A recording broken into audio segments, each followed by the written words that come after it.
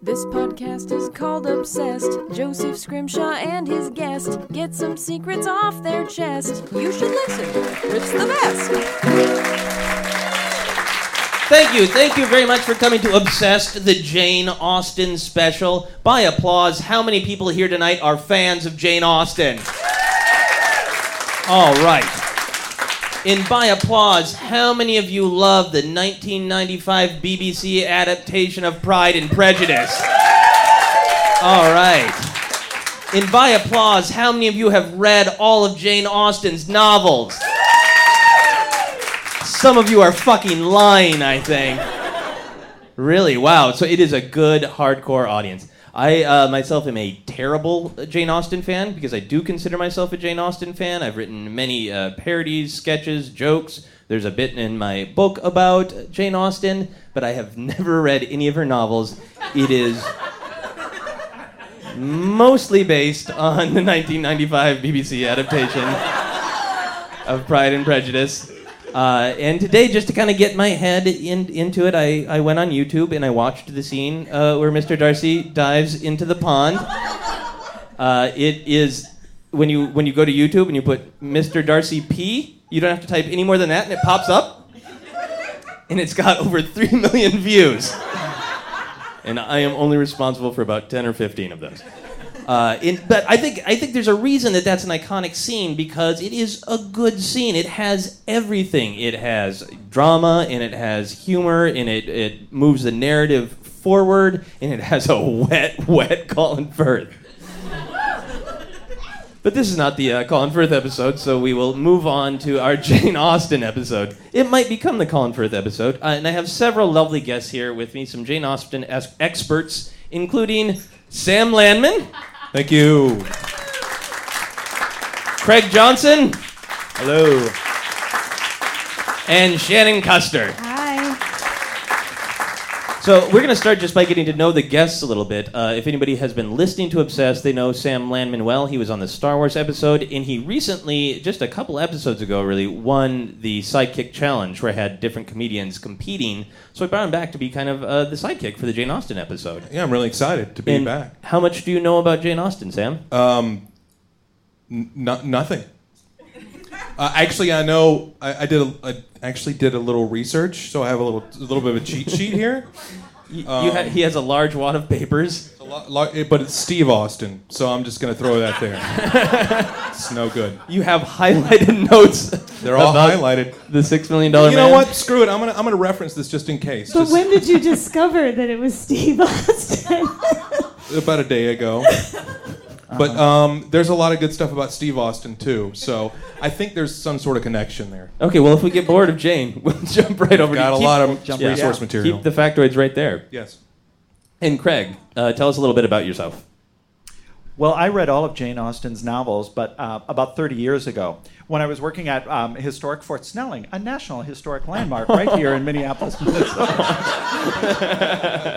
I was working as the hospital steward, which is on the far side of the fort. So as people came through, they sort of worked their way around. So they didn't get to me until like 11:30 in the morning. So I had like all this time. So I read lots and lots of stuff, including all of Jane Austen's novels.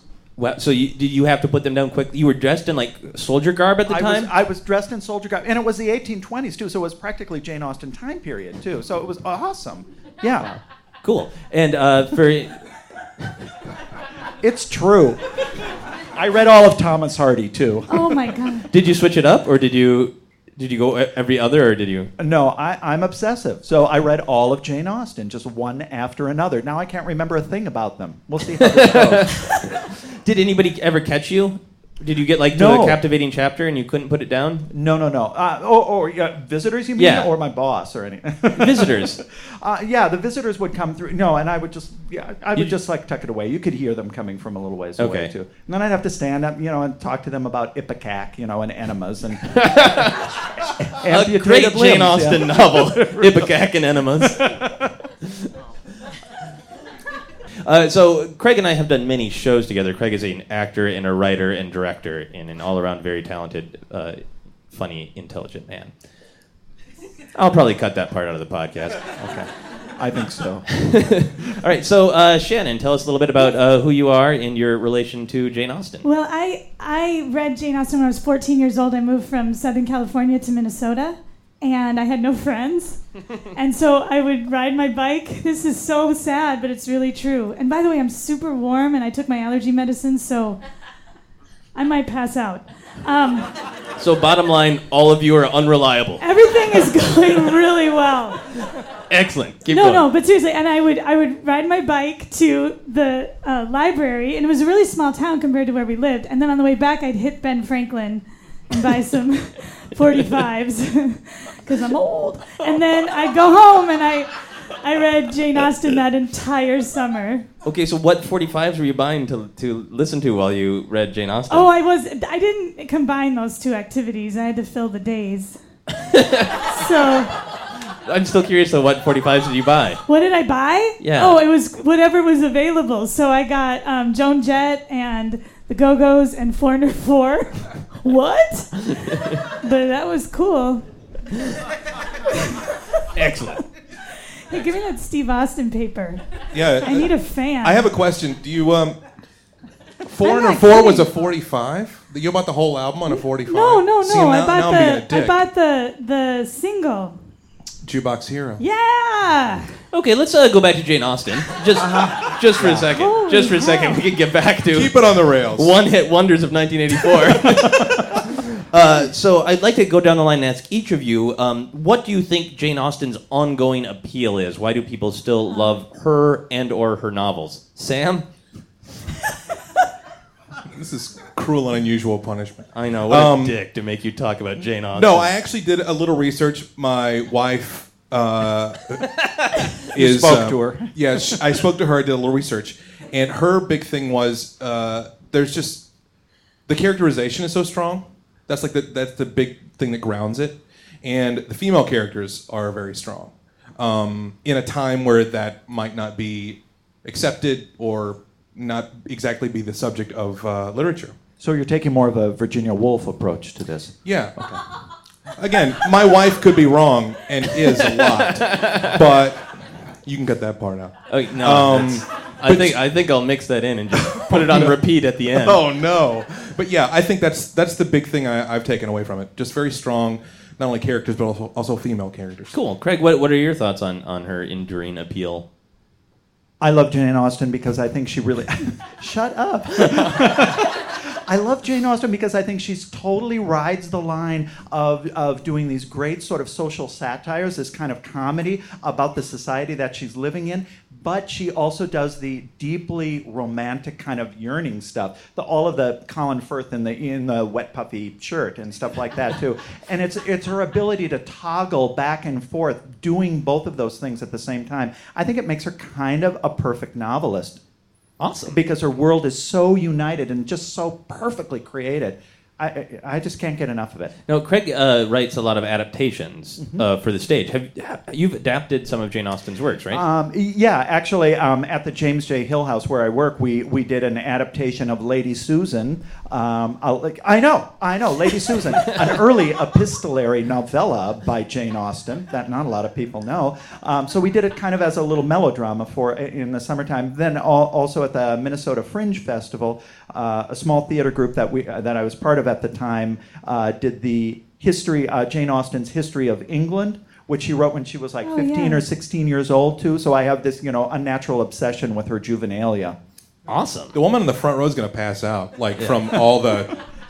From the heated nodding. Yeah. The juvenilia is awesome. It is so wonderful because it's Also just like this sounds teenage girl who's writing all of these, really rip-offs of romance novels and stuff like that, too. So she'll have a tragic character or something like that, and she'll say, well, they knew they were tragic characters, so they decided they just jumped off the cliff then. And then she, it's totally Dadaist, kind of absurdist kind of stuff. She's like so off the wall. It's hilarious. Awesome. So Shannon, what is your thought? What are your thoughts on? Well, she was funny, and she wrote her world. She wrote about what she knew, and I think that a lot of people, people who write or even create, that's pretty inspirational because her world was pretty small when you think about it. And so she wrote what she knew, and she did it in this way that was really funny. Both celebrate and mock, like Craig is saying. Yes. Yep. He said it better, and he used words like juvenalia. Oh, and he's going to use them again before this podcast is over. and Trust throughout me. the Dada. Wow. I know all this Craig, literary theory. how And I many- like Craig, it have that you- you're going to the Virginia Woolf kind of theory about I know, Jane I do- Austen. I do like the yeah, Virginia a room Woolf. of one's own. Yes. And That's just for my own edification, have you had only one beer tonight, Craig? This is my second beer. Okay. I know. I'm just amazed at the words you're saying when you're on your second beer. That's incredibly impressive. I know. I've had one allergy pill. Let's keep going. Excellent. So Sam, Sam, what do you think the deal is with Mr. Darcy? Why do many Jane Austen conversations immediately go to Mr. Darcy? What does your wife think about that? Well, my wife, she should have really been on this podcast. No, I think my wife, her thing about Mr. Darcy is he's that guy. You know, he always is always pulling like guns on people, and he's always like shanking a guy in the shower. He's really okay. Let me. He dived into the lake to kill some mer people. That's Yes, true. I have a confession. I didn't watch the BBC version. I did watch a version of Pride and Prejudice that I don't know if it was authorized or whatever. So a lot of the information, it was also XXX. So I was just going to say, did someone deliver a pizza? yeah, James? it was like that's- Pride and Prejudice dad ass or what, I don't know what it was called. But Yes, that one. there were things Juvenalia. involved. I don't think it was Juvenalia. Callback, and I don't know if it was really based on that, but he was studly and he smelled really nice. In the film? Which is written. No, the book. I'm going back to the wife thing. The film, it wasn't like smell of Okay, it. so no, I want to know if this is bullshit. You asked your wife her opinion of Mr. Darcy, and she said in the book he smelled real nice. No, this, in all honesty, it's because he packs heat, and the women know what I'm talking about. Okay, let me ask you something that maybe you can answer. What a novice would answer. This is for you. When I was researching and thinking about things today to prepare for the podcast, I was thinking there's something that's very Han Solo-like about Mr. Darcy, and Yes. I thought maybe I'm full of shit. What do you think? No, I think that's very true. He's very a little quiet, a little reserved, but again, like he's the guy who could totally. The woman on the front row is gonna just jump up and throw something at me, but I really think he's the smooth guy that every woman totally wants to lay. This is just upsetting Craig. So Craig, give Go ahead. voice to your anger. Craig, go ahead. Mr. Darcy is not at all like Han Solo. I mean,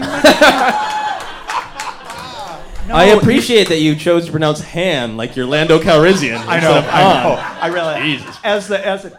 You know, it's fine. That's Yeah. legitimate interpretation. If you're Lando Calrissian. No. All right. Mr. Darcy is a gentleman. He's a very smart person. He's an extremely handsome person. He's very reserved, though. Right. And I think it's that gives it the sexual tension. I remember when I was at the U when we were reading it in English class that there was... the professor said, she was telling the story about this woman who was reading Pride and Prejudice to her daughter, who was like a tween or something like that. And her daughter said, okay, after chapter 1, it's just like, you have to tell me, do Elizabeth and Darcy, do they end up together? Do they end up together? And she said, like, well, I can't tell you that. You know, that's why we're reading the book. No, Mom, I want to read the whole book, but you have to tell me right now. And that's how far the stakes are raised. Because the tension is just like unbearable because he's just like such a glamorous and enigmatic kind of figure. He just withholds so much. Good God.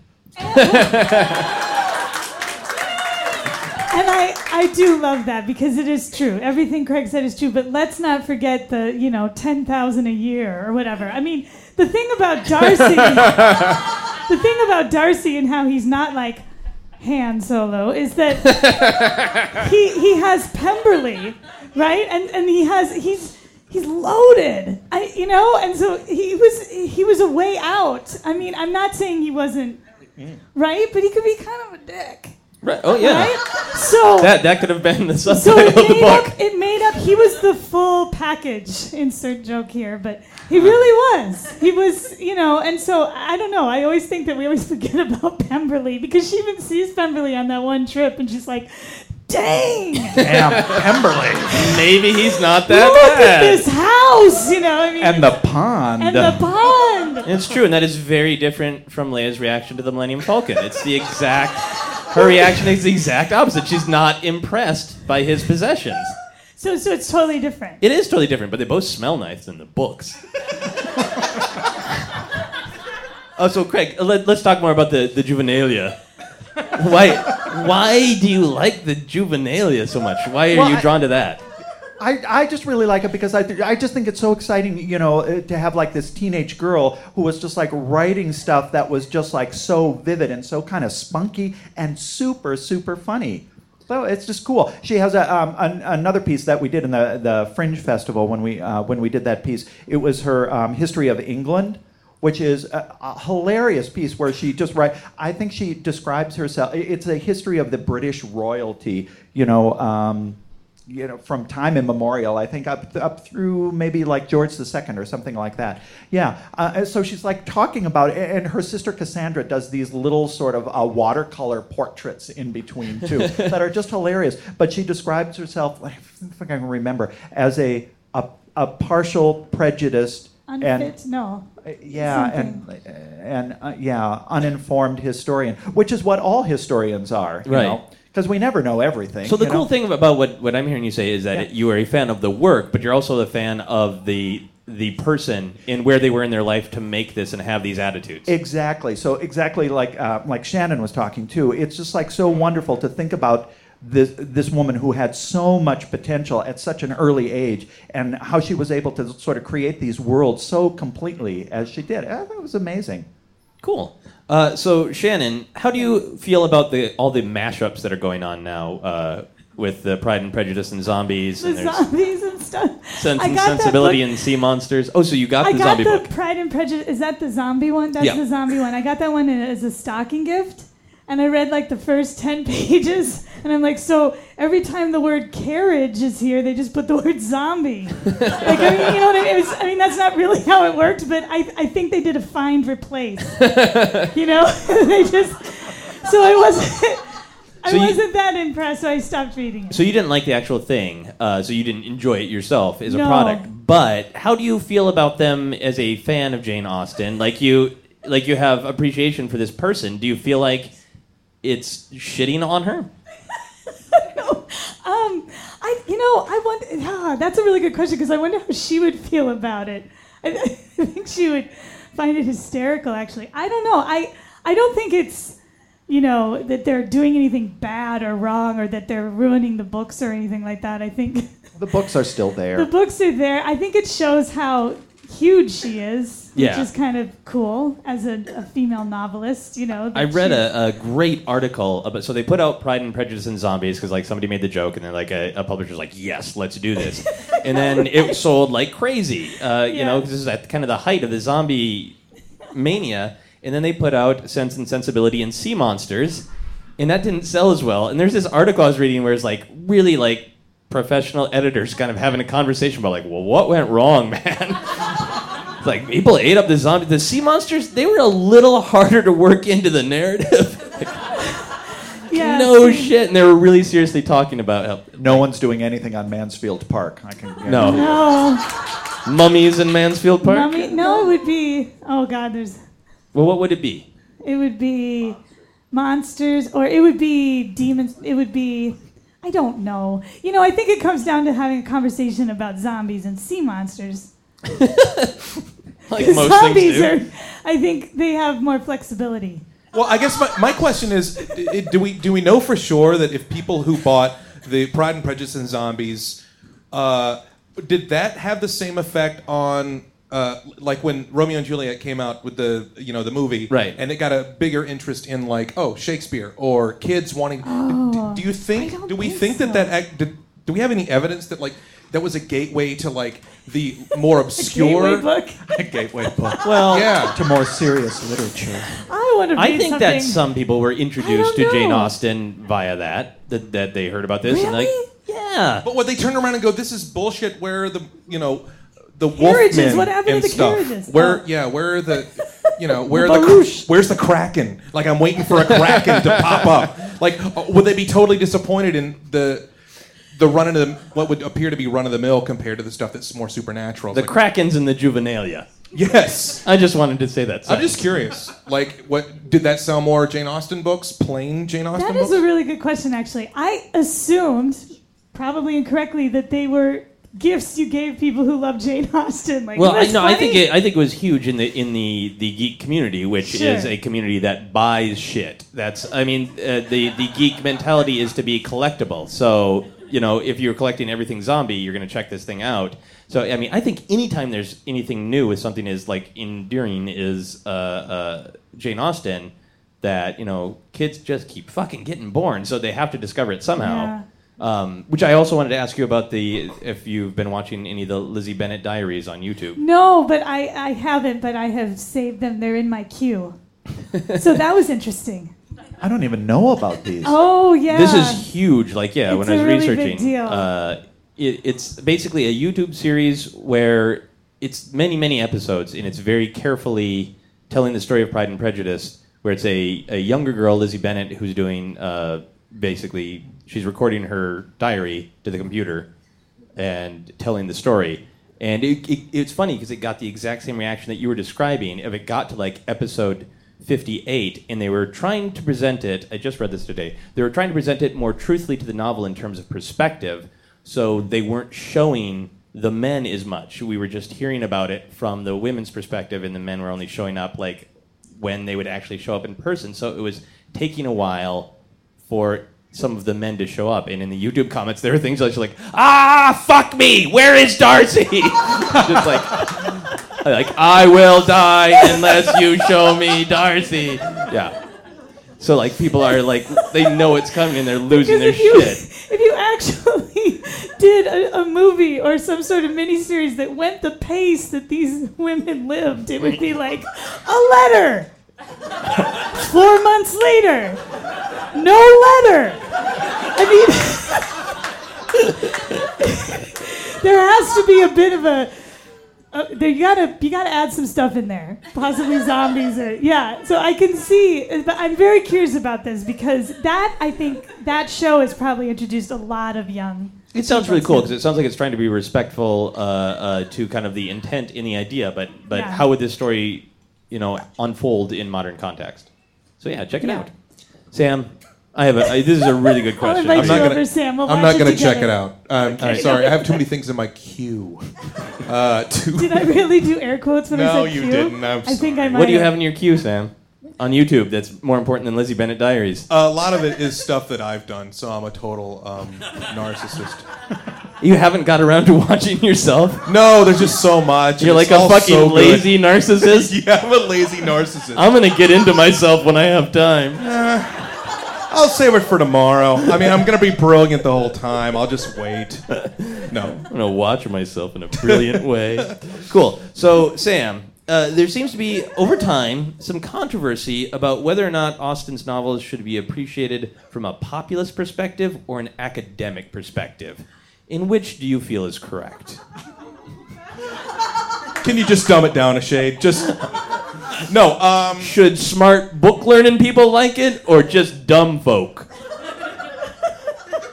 Okay, I'm going to set a little historical context.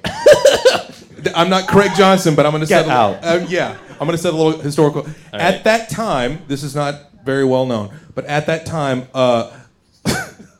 so fewer people were reading or knew how to read. In was this Czechoslovakia? I don't remember. Anyway, it was I think it was Great Britain, but let's just table that for a second. There were so fewer like book learning people. Right. So this was kind of like a Charles Dickens thing where they just put it out and just said, if you read it, cool. This is what Jane Austen, I read a quote. She was like, if you read it, cool. If not, no bigs.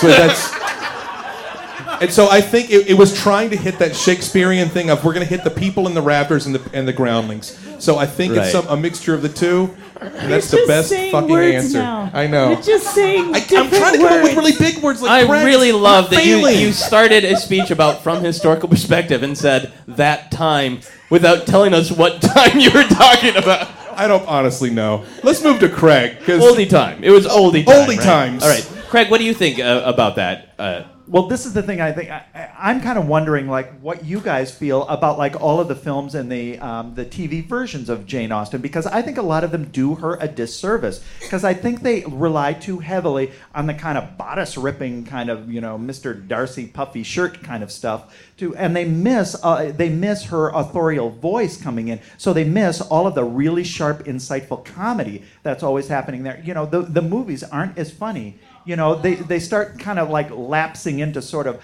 Bronte territory. Well, that's no fun for anybody, I don't think. Damn, Bronte burn! Take that. Snap, yea, verily. That's the thing they said in Czechoslovakia back then, at the time. For a historical perspective. Stop bringing in smarter people, please. Stop bringing in smarter people. Well, so than me. I like the obviously the 1995 television adaptation, and it actually spoiled me. I didn't expect to like it that much. Right afterwards, we tried to watch the 2005 Keira Knightley, and I got mad and turned to my wife and said, "He's not Mr. Darcy." I stopped watching it, and I do not stop watching films. I never finish watching it. Yeah. So, do you like that one? Do you feel that interpretation is also? No, I didn't really care for it. That one, actually, the one that I really, really like is the 1990s Emma with Gwyneth Paltrow. Okay. I know, because they kind of get the comedy right, because she is really kind of such a bitch in that too, which Emma Woodhouse, the heroine, should be too. And the acting is just like peerless in that too. I mean, you have all kinds of people like Alan Cummings and Juliet Stevenson, and Ewan McGregor is in it too, Toni Collette, and the best Toni thing. Collette is so good in that. She's great. Yeah, but the best thing, Sophie Thompson. Yes. Sophie Thompson as Miss Bates. The Box Hill scene, oh my God, break your heart. Amen, Sam, right? Your heart. Well, I thought Gwyneth Paltrow was really hot in that, if that helps. Yeah. She was really hot in and that. I thought the actor who played Obi-Wan Kenobi did a fine job. Yeah, he was really good. All right, and so Shanan, what do you think about this whole issue? Because I was reading on Wikipedia that this started like as early as, I want to think, like early 20th century, that there was really debate where people were divided into different camps, where academics had been kind of in charge of Jane. She got new printings, and she became very popular, and they got kind of like punk rock and hipster about it, and were like, no, she's academic. She's not for everyone. So, gosh, I hate that. I mean, I hate that conversation happened. I think because I'm just remembering when I was in college, I took an honors class on marriage, which sounds strange, but we read all these different, and it doesn't matter. So we read Pride and Prejudice, which is, a pretty incredible, right. Piece of literature. But the fact that it does move seamlessly from being this beautiful, funny, very witty, very searing, satirical thing, and then also really beautiful literature. I mean, the fact that, we studied it in that class and broke it down as a novel of being so solid, I think that just makes her more awesome. Awesome. So fuck the book learning people with their highfalutin attitudes, right? All right. So Craig, I have another question for you. Yeah. So I'd like to ask people about kind of how far they are willing to take their interest in topics. So I want to see how far your Jane Austen obsession is. Uh-huh. Would you, if invited, take part in a Jane Austen LARP? And do you know what a LARP is? I do know what a LARP is. I good. have hosted LARP events, yeah. Personally, or at the James J. Hill House? At the James J. Hill House. So LARP groups have used the Hill By House. By applause, does anyone not know what a LARP is? Okay. That was great. I always have to ask things like that, so I get questioning applause. Like, live action role playing. Indeed. No, you've got it. Keep going. That's really about all I know.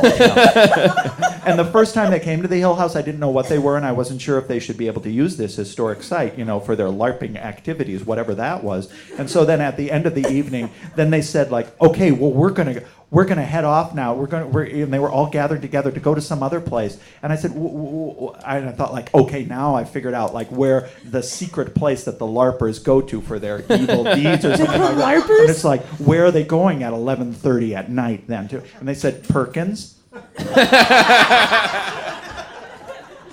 Excellent. So if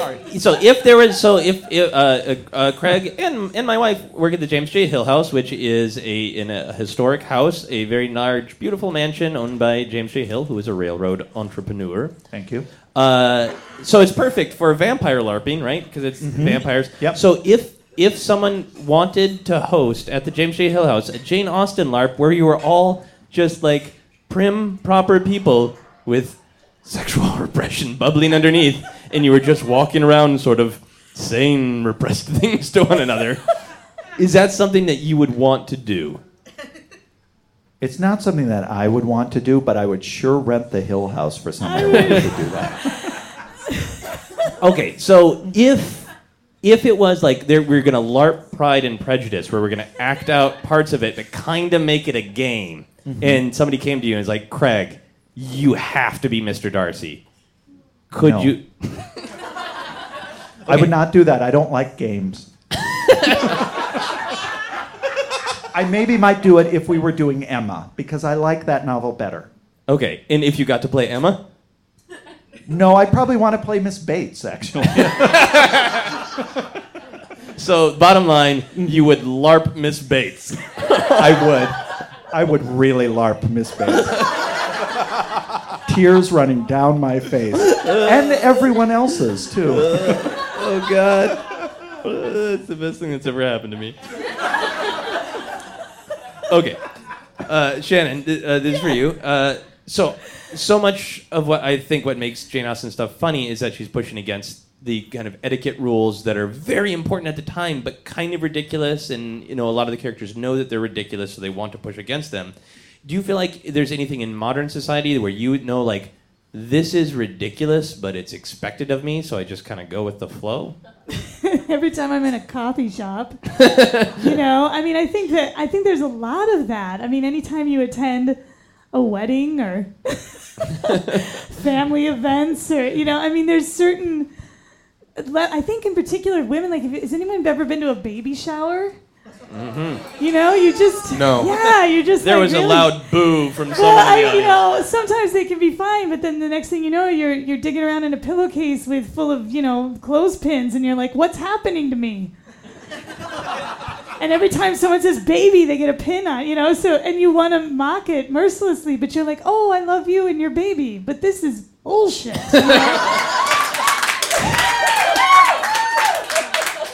Which is totally Jane Austen. Very Jane Austen. She would've would go said it there and much she better. would be there and she would embrace She that would too. embrace She would it, go and like, then- this is fucking bullshit. This is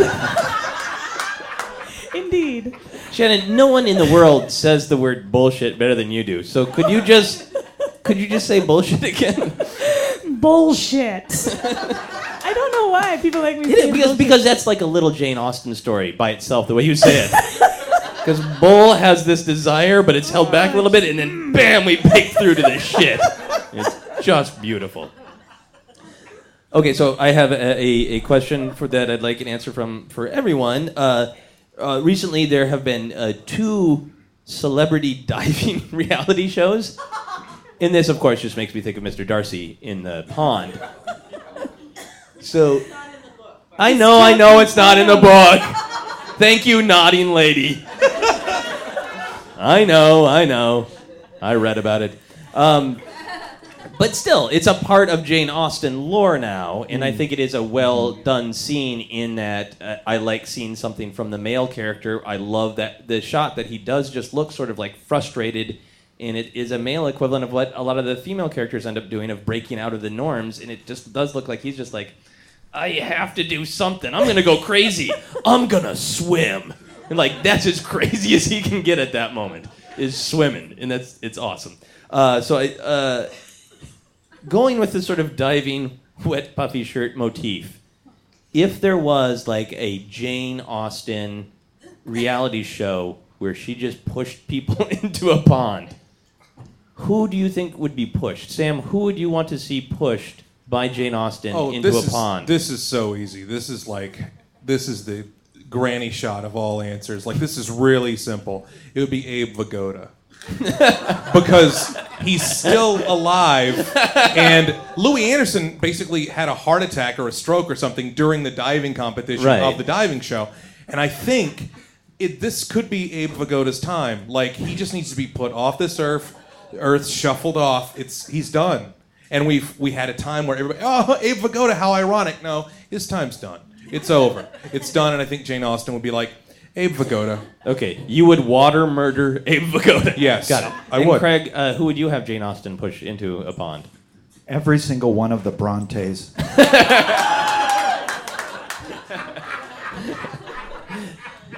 Damn, and Shannon? Well, I would have. You kind of said it, but the Kardashians. But I think Jenny McCarthy. Who I brought her name up out of the earth just to be angry about it. So we'll just put it back. But I think the Kardashian family should all be pushed in the pond. Yeah, one big push. I think Jane would have a good time with that. Can I change my answer? Sure. The Vigoda family. I just want anybody related to Abe Vigoda, just get your ass in there. We went with a family motif. Nice, lovely. Okay, so I want to kind of conclude the Jane Austen portion of the podcast with a sort of release of tension, because that's often what the novels are about. Like, we build up all this tension. The naughty lady in the front row has built up all her tension. We need to let go. So what I'd like to do is I'm going to set the timer on my smartphone for 1 minute. And I would like to go down the line and have you guys name as many character names from Jane Austen novels all right. as you can in 1 minute. And what I want you to do is just shout them out in a joy of release. Do we go in an order? Yeah, we'll start with Shannon. Okay. We'll go down the line. And just the important thing is to just keep going, right? Yeah. All right. So wait a second. So I'm going to go for a full minute? No, you're gonna do one. Oh, Craig's gonna do one. Sam's that's gonna easier. do one. Okay. Yeah. Because So I you took have some allergy medicine. Just wanted to make that clear. So okay, here we go. You mentioned that. All right, are you guys ready to just shout them out? Yes. Just Yes. All right, here we go. Shannon, go. Lady Catherine de Bourgh. Craig. Elizabeth Bennet. Sam. Percy Twatbottom. Shannon.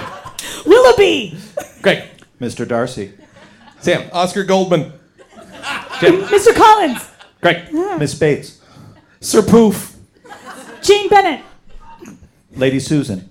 Gene Krupa. Colonel Wet Musket. Craig. Elfrida.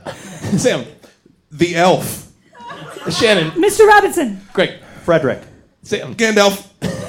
Shannon. Charlotte Lucas. Craig. Mary Bennet. Sam. Norman Bates. Shannon. Caroline Bingley. Craig. Lydia. Sam. Jerry. Shannon. Kitty. Craig. Mr. Fitzwilliams.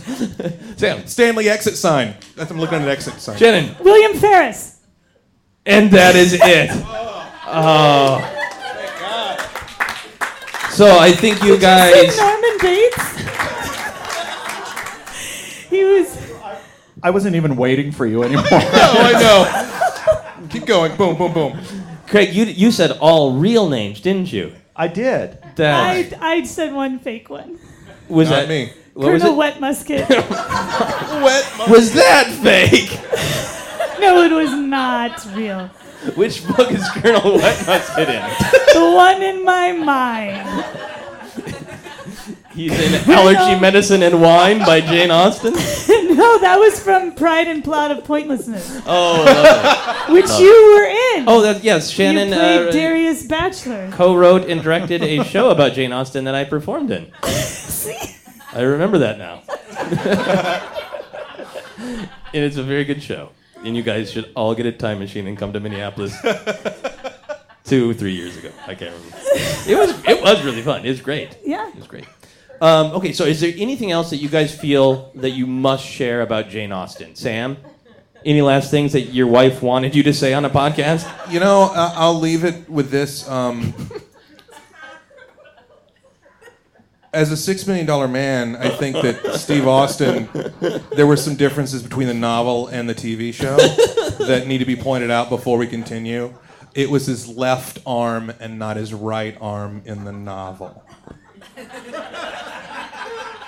Thank you, Sam's wife. No.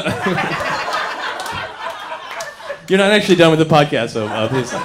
Sorry, I thought that's how it worked. Your final Jane Austen thoughts. Craig, do you have any final Jane Austen thoughts? Thank you, Sam. You've delighted us long enough. Oh, that Are you was ticklish? super funny. Who's ticklish? That Who's was ticklish? perfect. Who's ticklish? He's like Mary. He slapped Yeah, you down it was like a Bronte, Sam. Nope, I don't have anything more. Shannon, do you have anything that the world must know about Jane Austen? The world must know about Jane Austen. That she's great. Oh no, this is how this is gonna end. No. Okay. This is just, I want to make sure that you guys have shared what you want to about Jane I Austen. have a question. Share what I want Why to. should a guy read it? I'm right Oh my here. gosh. Craig, I'm asking Shannon a question. It's asking me. He wasn't talking to you, Miss Bates.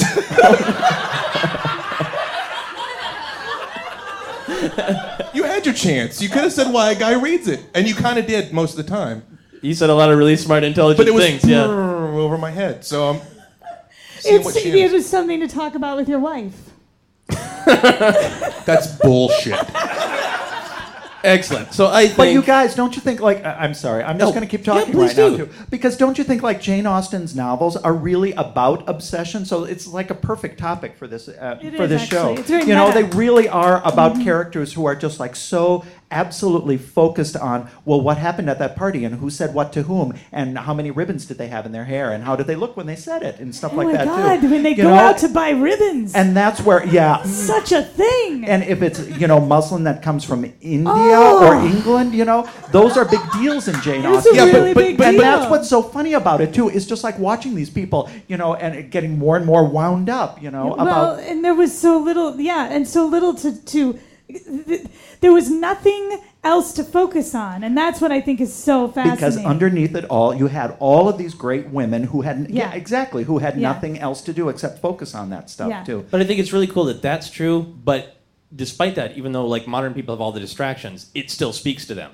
So it's Yeah, obvious oh. that even though they were really, really obsessive and had to wait 4 months for a letter, that there's still like some great, deep emotional truth about what she was writing. Because of the emotionality that lives right underneath all of that kind of social comedy, like I was talking about, Miss Bates in the Box Hill kind of moment or something like that, or the Mary Bennett, you have delighted us long Oh, enough God. moment too, That's where it's just painful. like where it's just like the painful sort of stupid kind of sister who's like playing the song and then starts another song, and Elizabeth like gives her father the eye and says like, make her shut up, and she says, thank you, Mary, you've delighted us long enough, which is like super funny, because it's like the most polite way to say shut up, Yeah. But the follow-up, is Elizabeth, then there's a little sentence or two where Elizabeth says she could see that Mary was hurt by this, and she was sorry for that. She heard what her father had said, and she was sorry for that,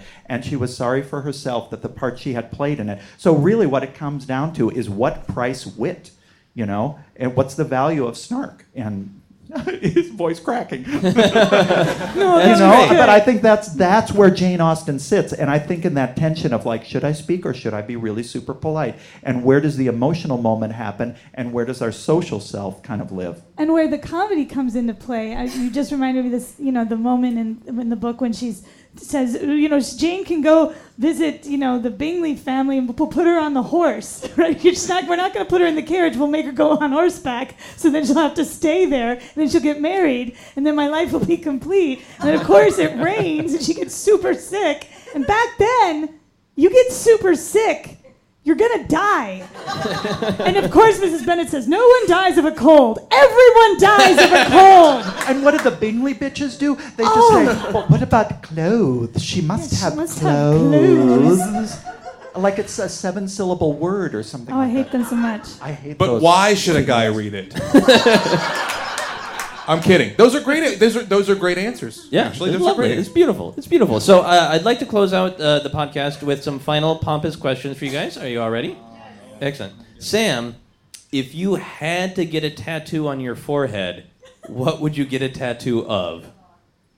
This has to be about Jane Austen. No, I'm just asking you as a human being. Is a Steve Austen wife-loving human being? I think I would probably go the Ed Koch route and just have in reverse, how am I doing? And then be able to look in a mirror and go, fucking A. That's what I would do. I have no idea. That's my That's a only great answer. idea. Craig, if you could go back in time and hug any dead playwright, who would you hug? Oscar Wilde. Aww. And then you'd get arrested. Not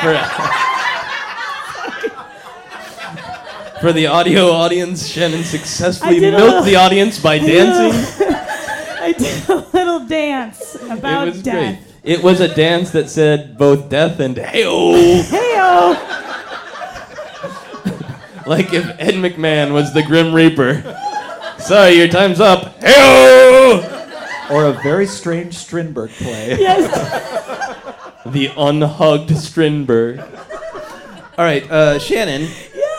If someone developed a really great wine that you just loved and said, here, you can name it, what would you call the wine?